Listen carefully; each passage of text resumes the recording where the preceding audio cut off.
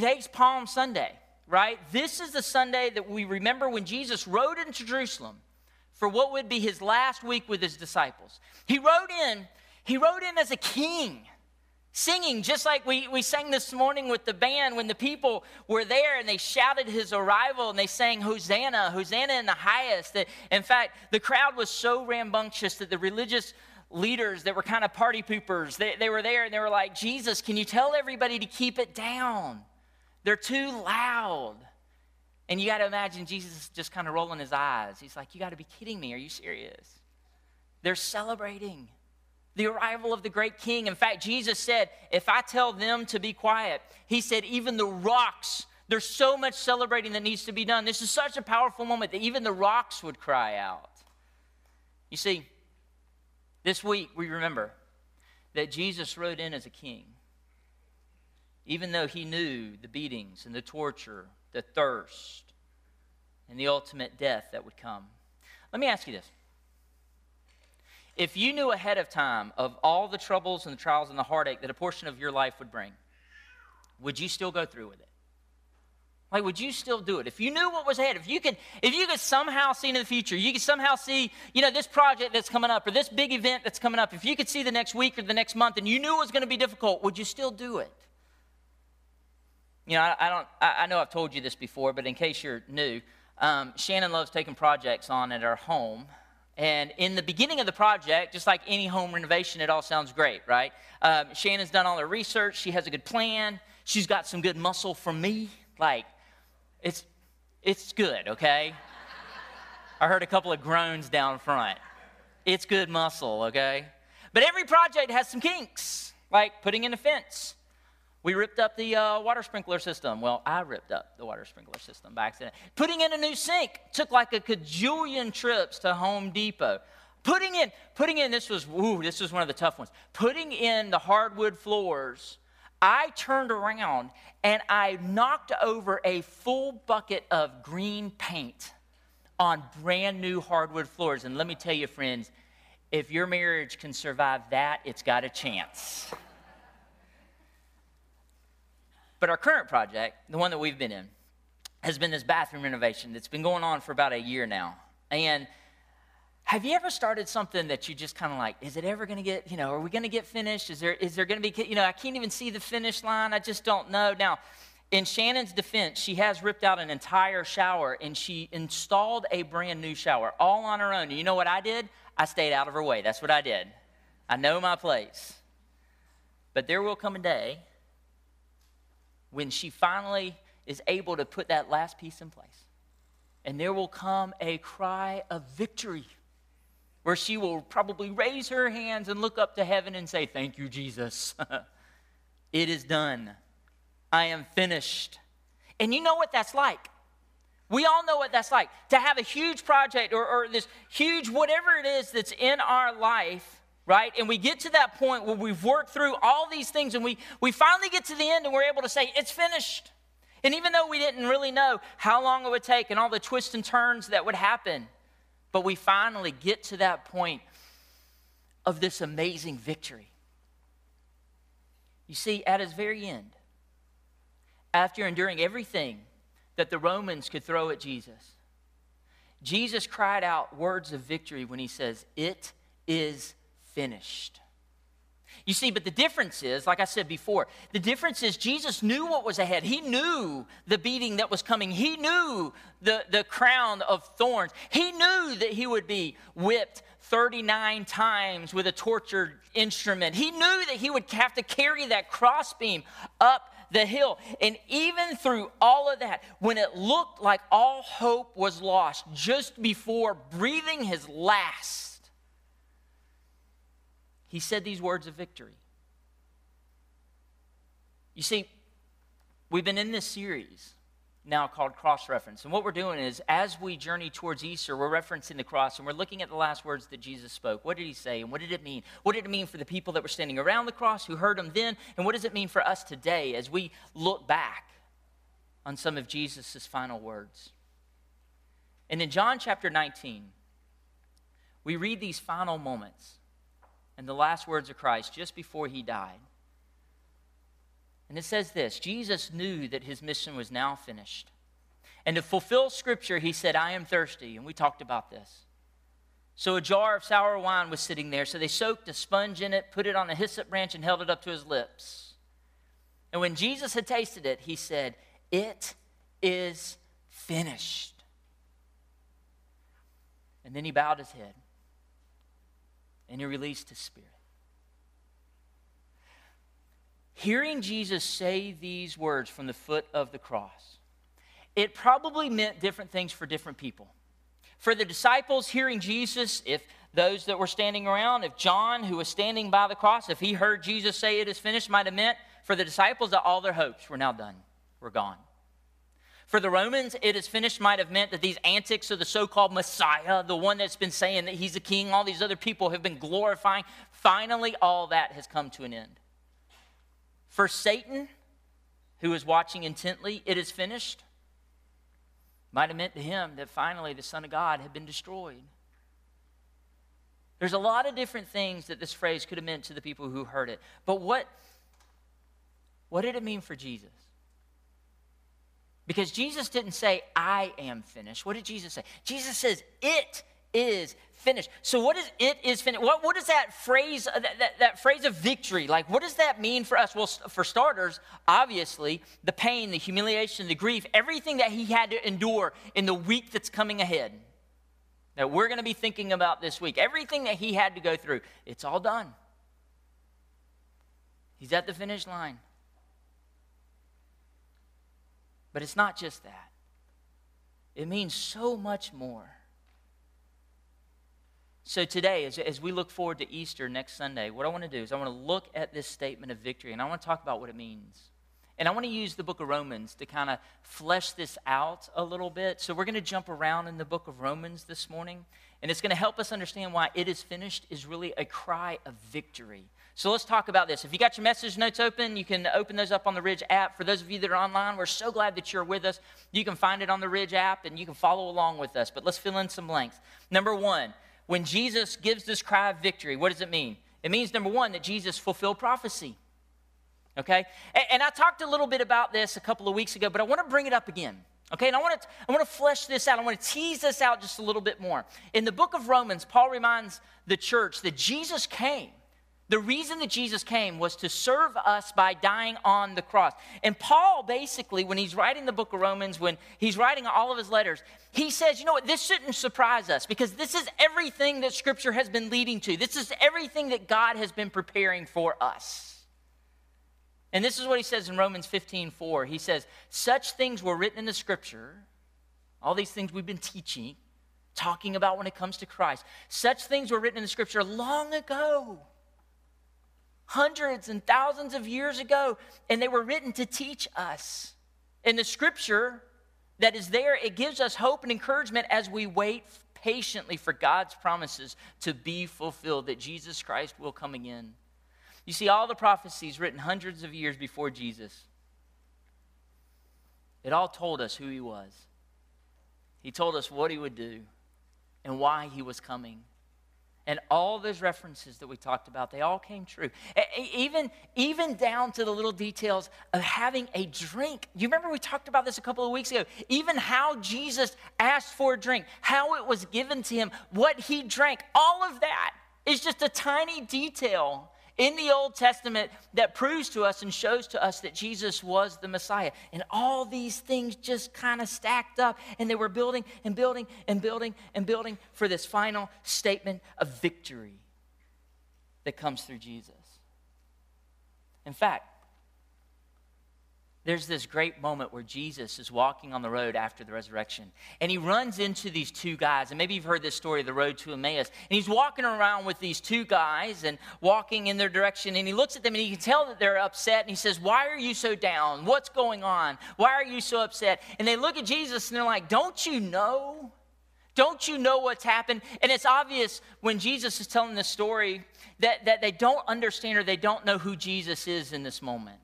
Okay, they don't understand the resurrected Jesus is actually with them, which tells us there's a couple of stories that shows us that Jesus' resurrected body looks a little bit different.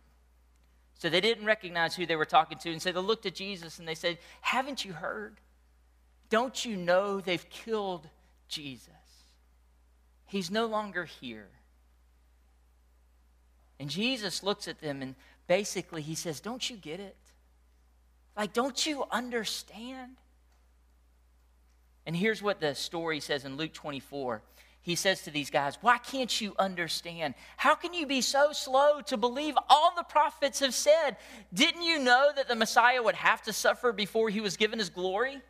And then Jesus goes on to explain everything written about him in the scriptures, beginning with the law of Moses and the book of the prophets. And while they walk, Jesus is just teaching them, and he's unpacking scripture, and he's like, listen, this is what the prophets talked about. And this is everything, all beginning back with Moses, and it's just been building and building and building. And it's been pointing to this moment of a death and a resurrection. And these guys that are walking with him, they're just soaking it all in.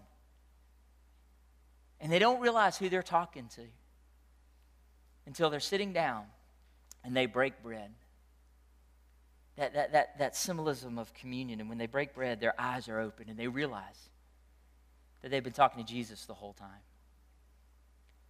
You see, when Jesus says it is finished, one thing it meant is that all the prophecies, all the promises, the promises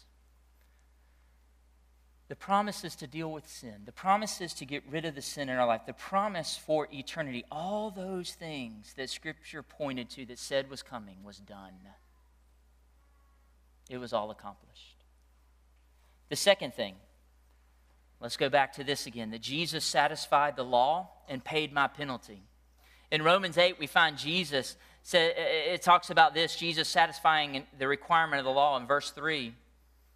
In Romans 8, it says, God declared an end to sin's control over us by giving us his Son as a sacrifice for our sins. And he did this so the just requirement of the law would be truly and fully satisfied for us. What does this mean? The just requirement of the law would be satisfied. You know what that means? Here's the deal. To be honest, our penalty deserves death. Okay, plain and simple, that's it. All of us have sinned. All of us in this room are sinners. We've all sinned at one time. Even your preacher, I know I look like a saint, don't I? I'm not perfect. I've had my moments, right? And because of that, there's a penalty that has to be paid. You see, we tend to think of the Ten Commandments and we tend to think of God's law as those rules and guidelines for life to help us live a better life, which is true. Like, they're all there, and if we follow them, we will be more blessed in life when we live into God's law, when we live in his rules. But you know what else Scripture says? That the Ten Commandments were given to show us just how messed up we are. Just how many times we fall flat. That we sin, that we're not perfect. In fact, the only one who was perfect and did not sin was the one who died to remove the sin from our lives. You see, Jesus made it possible for you and me, again, to be in the presence of a holy God.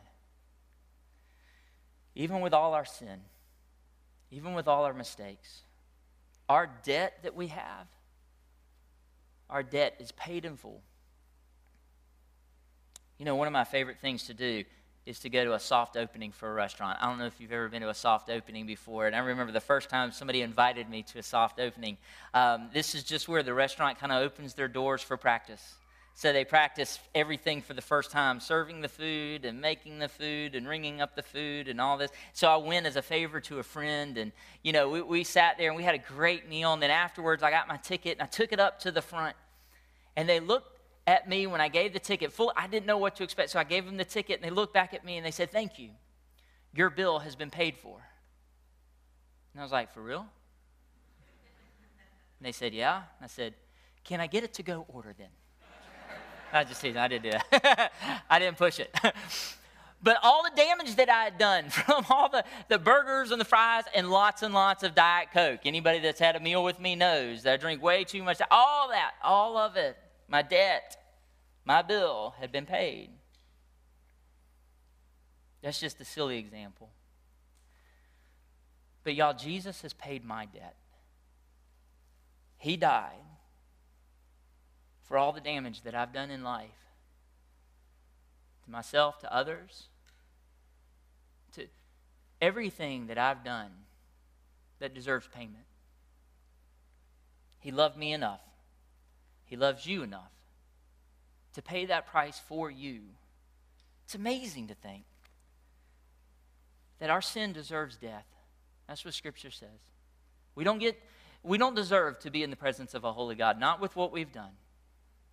And yet Jesus, the God of this universe, the one that created everything, the Alpha and the Omega, not only does he know you by name, not only did he create you, but he loved you enough to send Jesus to pay your debt. Even if it was only you and you were the only person on this earth, he would have paid that debt.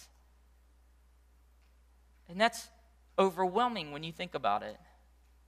So when Jesus says, "It is finished," what he's saying is that if we believe in him and we accept his love and what he has done for us, that we're free from the penalty of all that debt, of all that sin that would keep us away from God.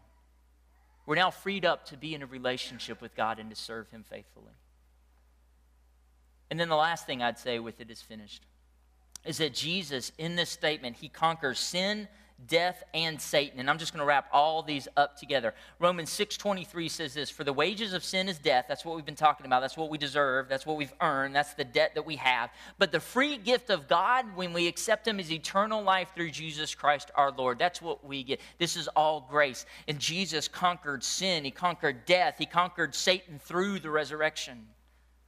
He conquered that hold that sin has on our lives. Now, that's not to say that we won't ever sin again, that we won't struggle with sin, but now what happens is that we don't have to feel conquered by our sin anymore. Because the presence of Christ and what he's done and the gift of his Holy Spirit, it gives us the guidance and the power that we need to overcome the temptation that we face. Jesus, not only did he conquer sin, but he conquered the result of sin, which is death. He conquered death. And now because of that, I don't have to be afraid to die. I'm not afraid to die. Are you afraid to die? No, well, let me walk that back. I'm afraid of the pain that might come from dying. But actual death and what happens, I'm not afraid of that. Why is that? Because I've known Jesus since I was a child. I was baptized just like Riley, growing up in the church. And then when I became old enough, what we do in the Methodist Church is that we have confirmation, where we take those children that were baptized and we allow them to be confirmed in the faith, and we teach them what faith is and salvation in Jesus Christ and the gift of grace, and then they have a chance to be confirmed on this stage. And little Riley will have that chance, and one day he will accept that baptism that was done for him and proclaim his faith in Jesus Christ. And I went through all that. And I've always felt the presence of God. And Jesus is my best friend, and I know where I'm going.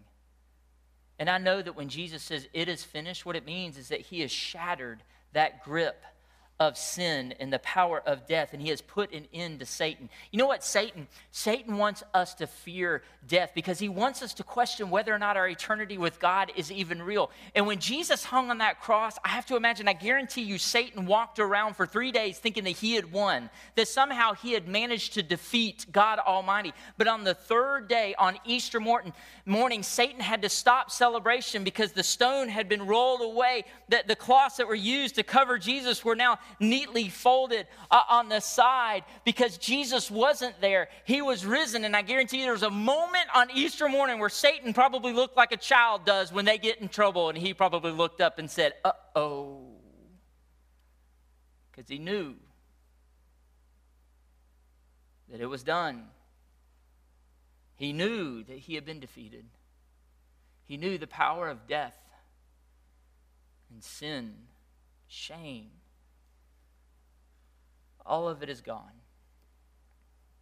So when Jesus, as you're going through your week this week, when you're thinking about Easter Sunday, think about those final words that Jesus spoke on the cross when he said, "It is finished." Because in that moment, all the prophecy, all the penalty, the law, sin, death, Satan, all of it is wrapped up in this statement of victory. You see, all that God needed to get done, Jesus Christ accomplished. Jesus finished the job. So thinking about that, here's how I want to leave things this morning. Jesus is the only perfect person that ever lived, right? I think we can all agree on that, yes. He's the only one that I think could look back over his life and look at everything that was done, everything that God wanted him to do. He could look back over his life and say, it is finished, and give that statement of victory and know that everything that God had wanted him to do, he had accomplished. But you and me, I think we still have a lot left to do. Chances are, we still got a lot left on our plate. If we were in our last moments and we were to look back over our life, I think that most of us would probably say there's still some things we need to do for God. There's still some things that we need to accomplish. There's still some unfinished business. We're not finished. And here's the deal. I want us to finish well. Like I want us to look back on our life one day and proclaim words of victory. Wouldn't that be great? So let me give you something to think about when it comes to finishing well. Jesus finished well. Jesus gave this statement of victory. I want us to finish well too. So when it comes to that unfinished business that you have with God, number one, commit that area to God. Whatever that is, maybe be willing to say, this area of my life, I'm not finished in this area, and I'm going to commit today to finishing strong. Maybe there's a decision that you need to make today, and you need to have a moment with God. And here's what I would say when it comes to that, and you know what it is. You know what God's laid on your heart. You know what that next step needs to be. So here's what I would say is stop being indecisive. Stop being so distracted. Stop putting it off and commit. Commit to God, make a difference. Maybe we need to spend more time in prayer with our family, or do you need to commit to sharing your faith with somebody that you know, maybe even a family member? Do you need to commit to your boyfriend or girlfriend and glorify God with your relationship? Do you need to commit to ending a temptation that is just ruining your life and pulling you further away from God and His glory? Maybe today, whatever that area is, you look at it and you say, I'm not finished. I'm not finished. But I'm committed to finishing well. And I'm going to commit this area to God. And then the second thing I'm going to do is I'm going to implement. We commit it, and then we execute. And one way we do that, whatever that area is in your life that you need to finish well, we do it one step at a time. So what's that area that you need to commit to God, and what's the next step you can take? One step at a time. How many of y'all remember that movie, What About Bob? Do y'all know that movie? Has anybody seen that movie? No? Nobody? Just me? Okay, that's fine.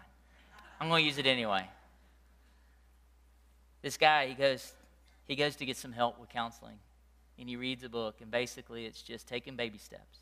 Take baby steps. And so he would take the book, and he would take baby steps to the door, baby steps down the hall, baby steps in the right direction. Listen, if God is calling you to finish something, to commit to something for Him, take a step in that direction. What does that next step look like for you? So to close us out, Jesus gave this great cry of victory when He said, it is finished.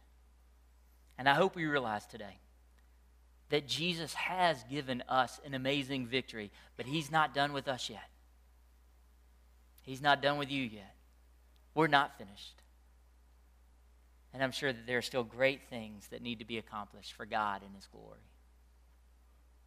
Let's pray together. God, Jesus, we thank You so much for the victory that came through Your death and resurrection. God, and we thank You for what it means, God, that You are the fulfillment. That Jesus is the fulfillment of God's plan, the ultimate sacrifice for our sins. And by His death and resurrection, God, that You had defeated the power of Satan and sin and the grip that it has on us forever. God, and in this moment, when we hear these words of victory, it is finished, we realize, God, that even though Jesus finished His business on earth for You and Your purpose, God, that we still have unfinished business, God. That we still have so much more we need to do for You. So God, would You empower us through the presence of Your Holy Spirit to complete those great things that You have in store for us. And God, I pray for anybody that's in here this morning, or maybe that is worshiping with us online that has never accepted you before in your lives. God, I just pray that they would understand the power that comes from that statement, it is finished, and what it means for us. And God, I pray that you would touch them. God, that they would invite you into their life, God, so that they can no longer be held by sin and death. They would know the power that you give to each and every person. Jesus, we thank you. We thank you for your words of victory. We thank you for being with us and loving us like you do. Be with us as we leave this morning. And God, help each and every person, I pray, that we would take a step towards that unfinished business. It's in Jesus' name we pray all these things. Amen. Amen.